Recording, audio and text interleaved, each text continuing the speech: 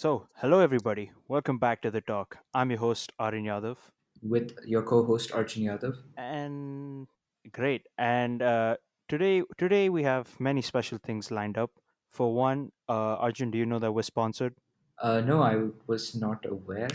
Yeah, that's right. We're not sponsored. Oh, great. And today we have a very special guest. We have a very special guest who needs absolutely no introduction. But whenever people say that a person needs no introduction, they go ahead and give one anyways. So, Aman, if you could please introduce yourself to our very lovely audience that's listening to us. Hi, all right, of course. Firstly, I am very grateful that you've invited me to this podcast. So, I'm Mohammad Aman Siddiqui. I've recently just graduated from high school. I reside here in the United Arab Emirates and I will be pursuing Bachelor of Arts in International Studies in the American University of Sharjah. Now, I find myself to be an empath, really enthusiastic about international relations and helping those around me. So, yeah, I guess that's about it. That's great to hear. In You case are also an. Oh, yeah, go ahead, Arjun. in case our audience is not aware, Aman actually has a blog which will be linked in the show notes. Yeah, so the vigilant mind. And Aman, you're also an MUN expert, or maybe expert is putting it too lightly, but you've experienced over, what is it now, 24 MUNs? Ah, yes, that's right. And uh, if we could actually, do you have, and are you chief advising an MUN that's going on right now, the One World MUN? Yes, yes, I am. Right. So if we could kind of start off with, how did you begin your journey into this, uh, sort of MUN sphere? Like, how did that begin? All right. Now, MUN is all about, it's mostly about politics and governments, mostly. Well, that's the topic sphere, apart from how it affects the students' personal skills. All of that comes later. But for me, what mattered most was representing a nation and solving problems. I've been interested in political affairs and religious affairs as well since like 2014 because that's when I was first exposed to the entire scenario that was going around in Middle East, especially in Palestine. That's what got my attention to wanting to do something good because at least in 2014 the Palestinian issue had alarming news. So that gave me interest in religious and political affairs. Now later on in like ninth grade, that's when I found out about Model UN. So it was actually my mother who is also in the field of academics in another school. So she told me about Model UN conferences, and I wanted to be a part of it. So I started looking up on how Model UN works. So in ninth grade, I observed one day of Winchester Model United Nations Conference here in United Arab Emirates itself. And in 10th grade, around October 2017, that's when I did my first MUN conference, and I really enjoyed it. And I've been doing MUN conferences ever since. It's been my primary extracurricular. Obviously not the only thing I did, but most of my time went into MUNs because it was really something it was fun for me. Like I got to meet friends, I got to make new friends, I got to express my political opinions, and MUN is a very versatile field. As a person, you can develop in so many ways, whether it's writing, public speaking, confidence, lobbying, critical thinking, debate. There's just so much involved in MUN. So it seems like it's the best extracurricular in my eyes if you're someone interested in politics and want to improve a wide skill set of yours. Wow, that's lovely. So your first MUN with Winchester was the one where you also won your first best delegate award, was it? Yes, that's true. And a question I kind of had was, with your first MUN experience, was it like, uh, I don't know if this is phrase correct, but was it love on first sight? Because if I talk to a lot of other people who've done MUNs too, initially they kind of hated it, but the more they delved into it, they sort of fell in love after that.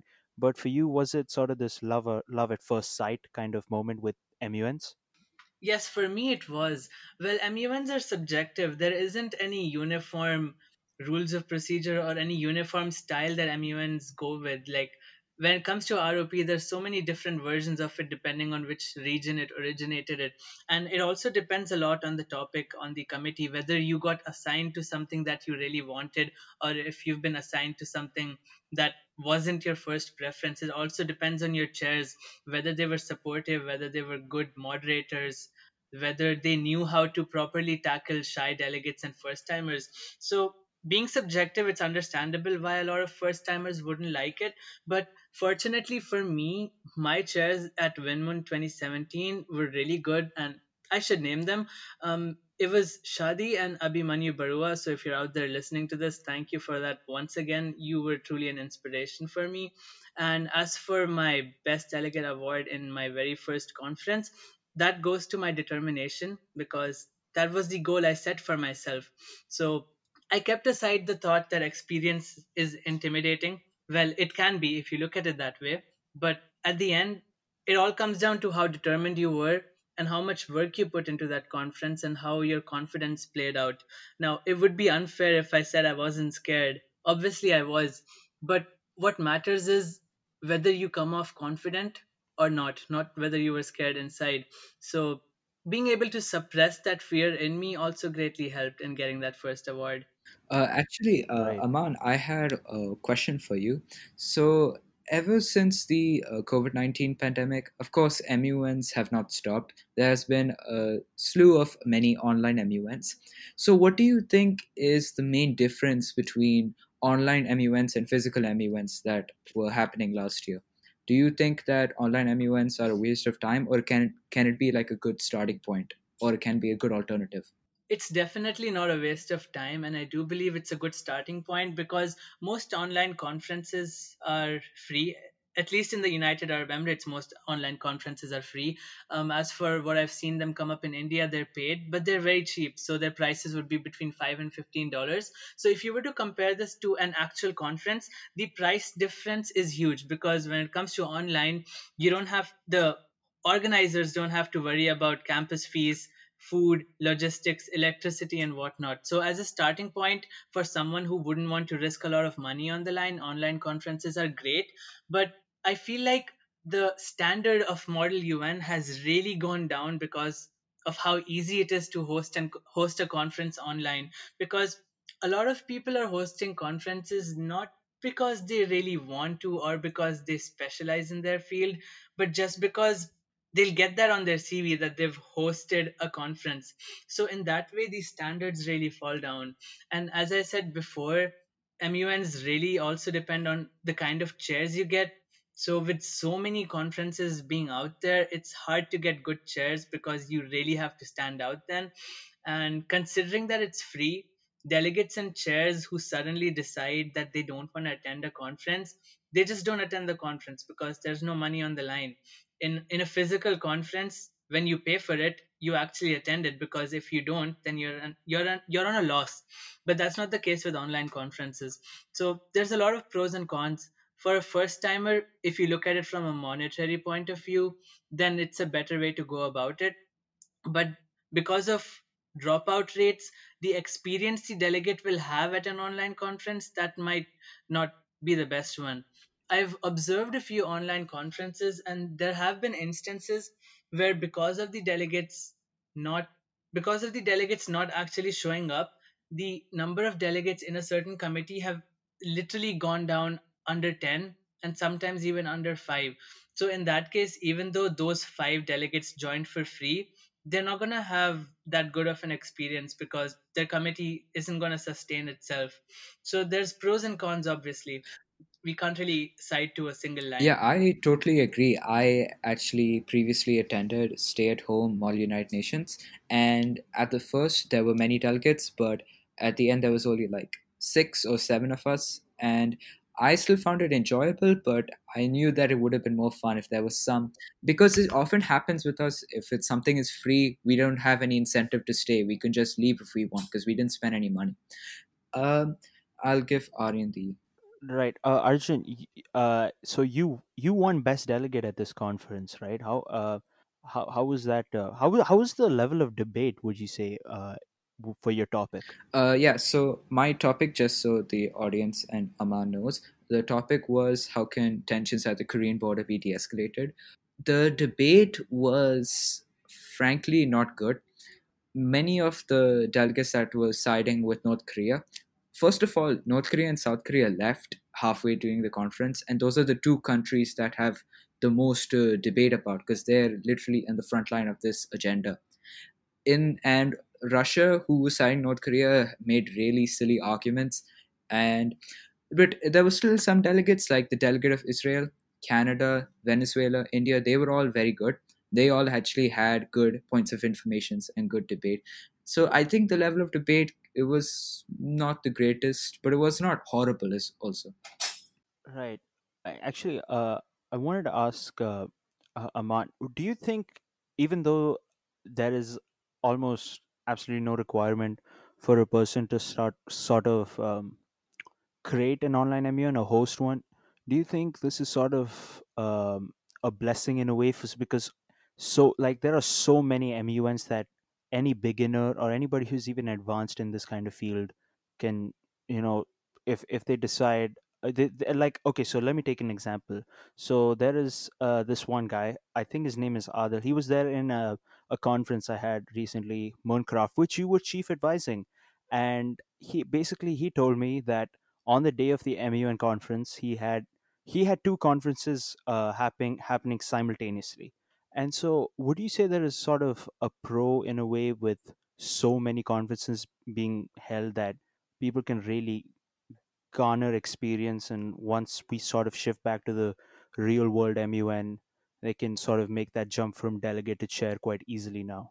Yes, of course. Online conferences have a greater field of benefits if you look at it that way. The only big loss that could potentially come because of online conferences is going to be for first timers who might end up joining a conference that isn't that well planned out. If they let their bad experience in that conference define MUN as a whole, then there's a problem there. So as long as delegates recognize that MUNs are subjective and that physical MUNs will always yield a better experience and be more beneficial in terms of developing one's skill sets, then online conferences. Right. So you've sort of you've conducted a lot of workshops, right, for MUNs and like several schools. Right, yes. So what is the approach in like teaching people how to MUN? Like how do you go about advising people junior to you like to sort of get into the world of MUNs? Right. Now, that depends on the subject that I advise them on. Because when it comes to MUN, if you were to advise someone about MUN in general, then it's going to go horribly bad, to be honest. So, the workshop I gave at Pace International, that was an introductory workshop. So, what I did there was just explain the basics of United Nations and MUN. So, I did not discuss rules of procedure. We only we I gave them activities where they researched on a topic of their choice. So we presented about six topics, and each person who was sitting there could pick their own, and they could or could not pick a country. It was totally up to them, because what matters most for a first timer is how well they're able to understand and deal with the topic. The country part comes later on. So we discussed the basics of United Nations and why it exists. Not its no trivia questions, not when it was formed, not where its headquarters is. Honestly, all that stuff is useless for an MUNer. It doesn't really come in handy. So we discussed the basics, and we discussed how to make opening speeches and how to debate.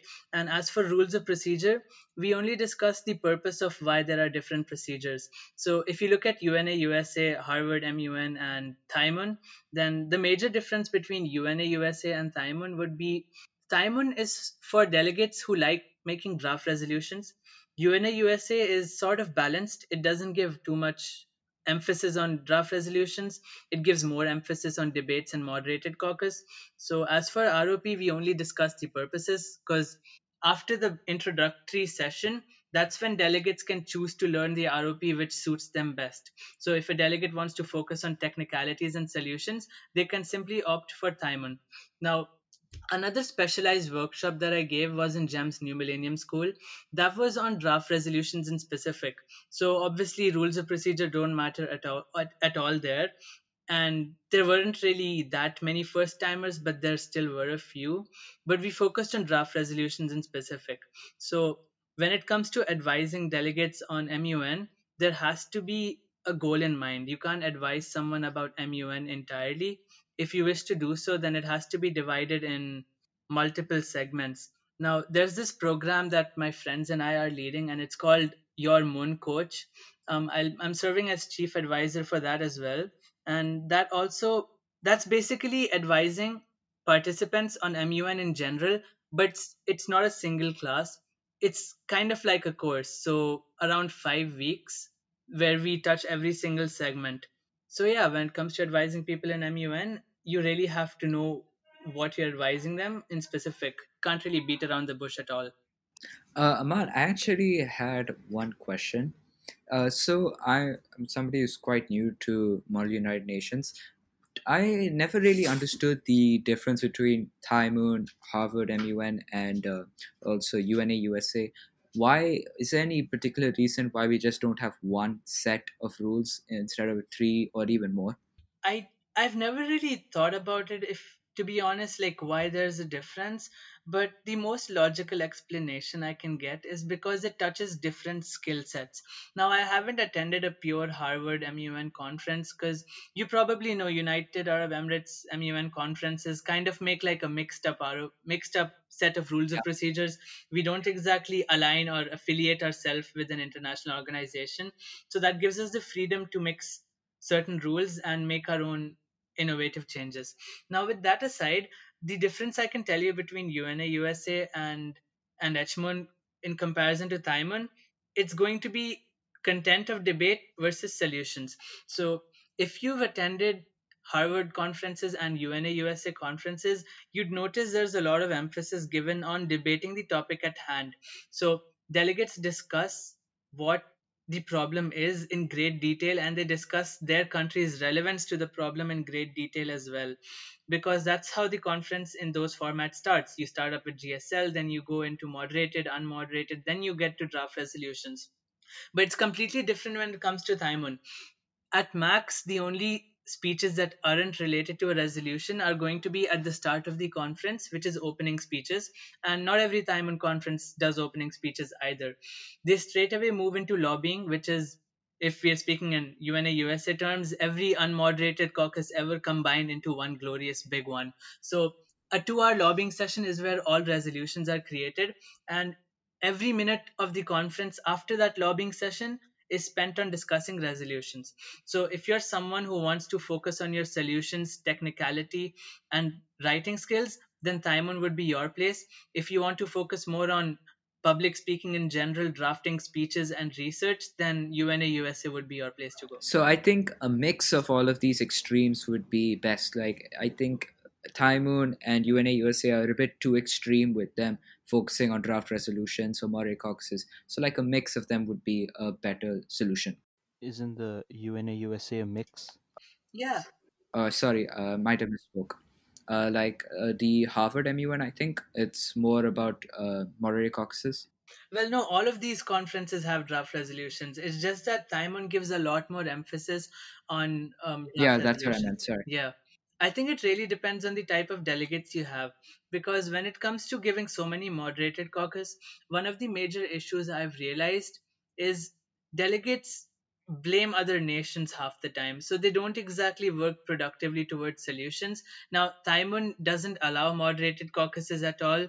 That kind of prevents finger pointing for the most part, except during draft resolution discussion. If anyone is able to make their point relevant, it completely diverts focus on coming up with solutions and technical. Also, Aman, I had just one more question for you. So, as you are quite popular, as I might say, you in January of last year, I believe, you had Winmoon, then you had to chair for DSMUN, and what's something? Sorry, I think this was this year. Sorry, was something is that 12th graders are usually quite busy during January. So how did you manage to do all of these things while being in such a period? Well, it all comes from interest. If you're interested in something, you make time for it. Now, For someone who was in 12th grade and studied an Indian curriculum, January is the time we have our pre-boards, but our boards only come up in March. Now, I attended three MUN conferences in January, among other things, during my pre-boards, but it was fine because 12th pre-boards don't really have that much weightage. So I did compromise a little on academics over there, but for the most part, I managed to keep my average stable as I was the entire year. So I think I pride myself on time management because I had my priorities that time clear. I knew what I wanted to do and I knew what I had to get done in that year. So if you're interested, then you can always make time for something. And with this, it comes up the issue of time management. Many of us teenagers and even adults have like issues with time management. Someone like me takes up too many commitments, and then I feel like I have no time for all of those. So, what do you think is like a good? I know everybody's different, but what do you think is like a general rule of thumb for time management for you? Well, I think when it comes to time management, you can't really advise someone on it because it's something subjective to different people. They organize themselves and they plan their lives out in a manner that is most comfortable to them. So it's going to be a trial and error method. Obviously, I wasn't born knowing how I'm going to manage my time. I've had my rough times in life where I felt stressed, where there was too much work, where I ended up taking up work which was more than I could handle. So, you just have to find what works best for you. You're going to have certain failures you come across, but what's important is you keep looking ahead progressively and you keep trying to find lessons in all of your attempted plans that failed. For me, one of the things that work best is to avoid procrastination because procrastination is the biggest barrier that comes for someone in managing their time, right? So the best way I feel to combat procrastination is if you remind yourself all the times that you put yourself in a difficult and stressful spot because of procrastinating.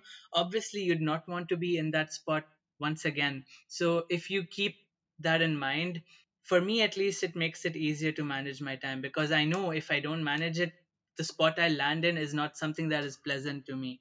Yeah. So, uh, yeah, yes, Aryan, you can go on. Yeah. Can I be heard? Arjun, could Yes, I yes, be we heard? can hear you. Oh, okay, lovely. So Aman, you do run a blog, and I just want to know what was the approach to writing that? How did that sort of kick off? Well, although I didn't have a blog from that much before, from when I started in October 2017, what I used to do instead is if there's something that I wanted an audience to know, I just posted it on my Instagram story. But then people started asking me, why do I still rely on my social media platforms instead of making a centralized location for where I post all my content at? So when someone asked me that, it really got me thinking because that is a good idea, because otherwise if I just use Insta, then it's kind of cluttering a lot of different things, activism and social issues, personal pictures, memes, and everything come together, and that's not necessarily the best thing for the kind of audience I had. So I figured if I made a blog, then I could not only reach out to wider audiences, but it could also be something that I'm dedicated towards. So it motivated me to continue writing content that will help teenage audience, and it also improved my reach because again, not everyone has an Instagram account to constantly check up on your stories, and again, Instagram stories don't remain for longer than 24 hours, but blog posts are going to be there until I choose to delete them or something happens to the site. So it's going to be my followers recommendations and my personal thought over which field would be better for me to have better reach and longer outcomes. Right. And so one of the things I feel, especially with writing, is that sense of writer's block. More so, I feel like there is a need, especially when writing stuff, that you have to keep the voice of the audience in the back of your head. So almost as if you have to create for your audience and not for yourself, almost eventually. And like, so I feel like that kind of hinders my output, and no, it becomes sort of this nagging nagging voice which tells you this is what you have to write. People are not going to laugh at this joke, which is, clearly not very funny. And I just want to know, how do you approach that? Because you've now sort of been blogging for 2 years, and you started off because Instagram stories were not enough. But do you like Instagram stories? Do you feel like you have to now tailor what you write, similarly how you post on your stories? Like, do you feel like you have to really tailor it to or pander towards your audience, and not towards what you really feel like writing sometimes? It's going to be a mix of both. You can't write totally what you want to, nor can you write exactly how your audience would want to perceive it. That the only thing that influences is going to be your reach, because if you only write for yourself, then it affects your reach. Now, for someone who isn't writing because they want views or because they want to make that big of a change, they wouldn't really tailor their writing according to their audience. But for me, that's something I do to a certain extent, and it also depends on the topic, because I can't follow a uniform style of writing, because my the kind of posts I do write differ. So my latest post was about the new education policy in India. So as for that, I didn't really tailor it for anyone. The only thing I kept in mind is that I don't come off as anti-national, but only someone who is criticizing certain parts of the policy while also appreciating the good sides.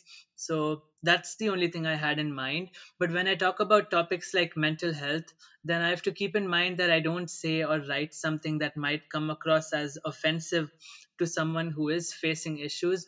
And it has to be in a way that people who don't have experience with those issues are still able to understand it. And when I wrote about the story of my life in the last decade, that time also my writing style, according to my audience, it wasn't the same as before. What I focused on there is that I draw out the lessons that I learned in life, and not just give objective information about how my 10 years went. So it depends for me on the topic that I'm writing on.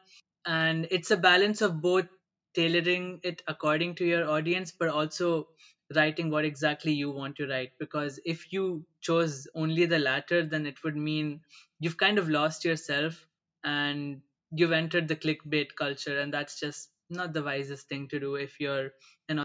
I'd like to ask you a question. So, I was reading some of your blog posts, and there was one very big one that was sort of like a synopsis of your whole decade, the story of my decade, right? So, there was one piece of text that you wrote, like you used to do some Authentic bad writer. activities, like maybe you threw water bottles or something kind of petty. Do you think that now that you said you were like decent in your own words, do you think now being something from like a bad kid to someone who's a lot more well refined and mature, do you think it's something easy to do, or is it something hard? And also, is it worth it to do Well, something like as it? far as the quote unquote bad activities that I talked about in that post go, I'm pretty sure I was referring to when I was a child. So that goes to like primary school, or like even earlier, Yeah. probably kindergarten or something. So I don't exactly think you can compare that time to now, because obviously your mental skills and how you mature over time is greatly different. And you can't exactly call people bad. It's just certain decisions that go wrong. And ultimately, progressive thoughts would say that we learn from our mistakes and improve ourselves as a person, but giving labels would not be the best way to go. Yeah, of course. I was just trying to uh, like just see how transforming from somebody who was quite immature to somebody who's more mature would be something quite difficult. Regardless, I'd like to talk about, we could just continue the Model United Nations discussion. If Aryan would like to speak, um, so if Aryan wants to speak, okay, I'm not sure if he's present right now, but regardless, so in Model United Nations, there are people who are extremely nervous. Who Some people who are going to their first online, albeit Model United Nations, for the first time. Well, what would you say to them if they're extremely anxious? What would you say to them if they were going to their first Model United Nations in a week or so? Well, if it comes to a first timer who feels anxious because it's their first time, then all that matters is that they channel their interest and passion towards Model UN in the best way possible. So they have to put in effort, they have to talk to themselves about not letting the experience of others be intimidating for them. Because I'll use a personal story here. It was in my second MUN where I also won Best Delegate. The runner up had, as at least that's what I heard, 13 MUN experiences and over 5 to I guess about 9 best delegate awards, and that was just my second MUN. So I was told if you want to continue your streak from your first, it's going to be very difficult because there's people way more experienced than you. Well, it affected me in the start, but then I remembered the ideology I followed. What matters most in the end is going to be your effort, your hard work, and the passion and interest you have for that field that steers you through it. And that's how I got through that barrier. I put in that effort, and yeah, and apart from that, I understand some people might worry about how much sense they make. So that comes down to their research and how well they're able to structure their argument. That is also something that comes with trial and error and being able to effectively put together the information that they have. And as far as confidence is concerned, some people think that if they mess up in public speaking in an MUN at least, people are going to remember it and people might bully them for it. But from experience, that's not true. They might for a short period of time, but that's also rare. But it doesn't happen. So if you put your passion and interest on the front and you try your best to suppress your fears, then it gets easier to go through. At least that's how it works for me. But obviously it can't be the same for anyone else. Not everyone's going to get a best delegate award in their first conference, so it will end up being a trial and error thing. They are going to have certain falls, but what matters most is that they stay progressive in their thinking. They find where they went wrong and they improve themselves for their future conferences, and not think that they weren't made for MUNs just because they didn't do as well as they expected in their first. Growth mindset with you, right? Once you're approaching like any activity in general, you should kind of like be ready to fail, but then grow from that, right? Yes, obviously. Right. Um, so one of the questions I had now, being a 12th grader, there is this scary decision to forge a career or forge a, like where you want to go ahead after 12th. And um, so one of the biggest problems I'd say for most of us 12th graders is now we're kind of succumbed to staying in the house. And I get the general idea with most students that we don't have a clear idea of what to do in the future. And I just want to know, how did you decide on getting a degree in international relations in American University of Sharjah? What was that? Because the kind of so for most of us 12th graders, it's we really don't know where or what'll happen a year from now. So how did you approach choosing your degree? That's true. Well, to be honest, how it was for me and how it is for the current 12th graders is very different because fortunately in my time there wasn't a pandemic affecting my decisions, but it's very different now. So how it went for me isn't how it's going to go for anyone else, especially at a time like this. But what I did was basically a mix of elimination and following my interests. Now a lot of people think that you should know what career or what profession exactly you're going to take after you graduate, but I don't think that's entirely important. What's most important is that you know which field you're going through, because your 3 to 4 years of university will give you so many more opportunities, will teach you so many more things. You can shape your profession and career decisions in those 4 fields.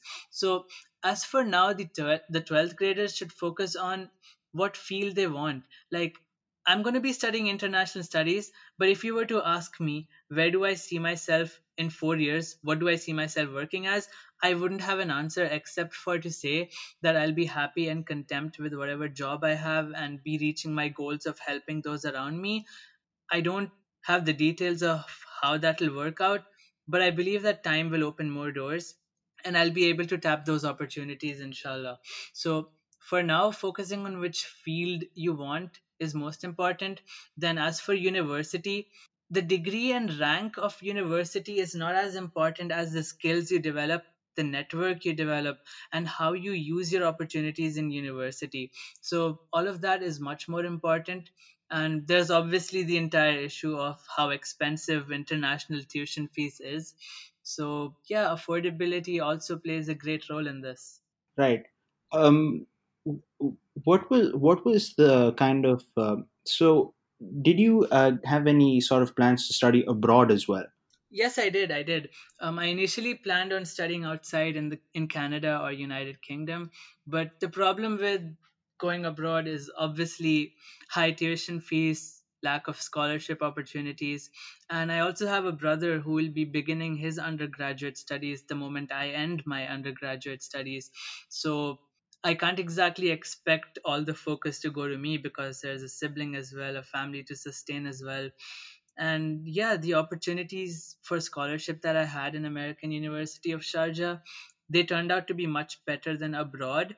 And again, as I said before, the degree and rank of university isn't everything. The way you utilize your opportunities also matter. And when it comes to staying here, for me, I fortunately have a network that I built with schools through workshops and everything. So I do hope to do something more on those lines in these 4 years and beyond. Right.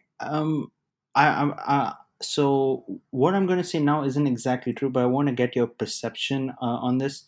So UA universities get this sort of flack for not being very good, quote unquote, and they say you kind of pay Ivy League fees, but you don't exactly get the same experience. Do you think that's warranted, or does it go on along the lines of you make what you want to do with the university you have?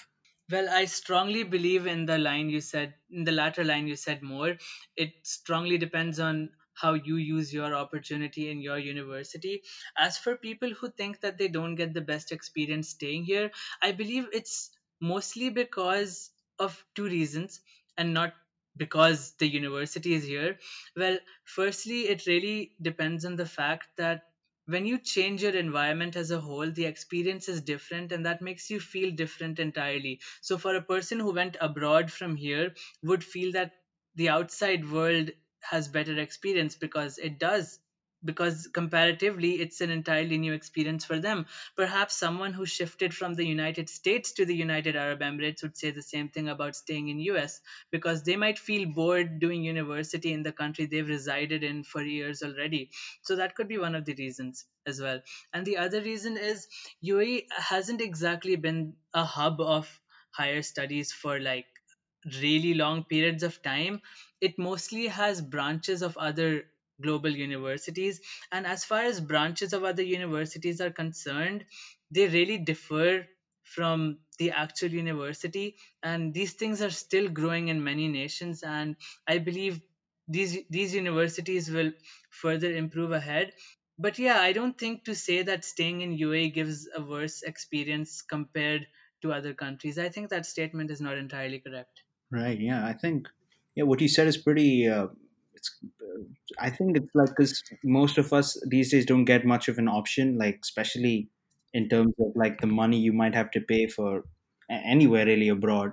So I think this could like be useful for many 12th grade students who have to kind of explore the college landscape. Arjun, do you have a question?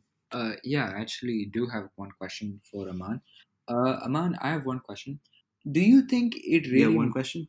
Yes, I Okay, do go have ahead. one question. Does it really matter how competitive university you go to? Will it affect any of the opportunities you have as an adult for getting jobs?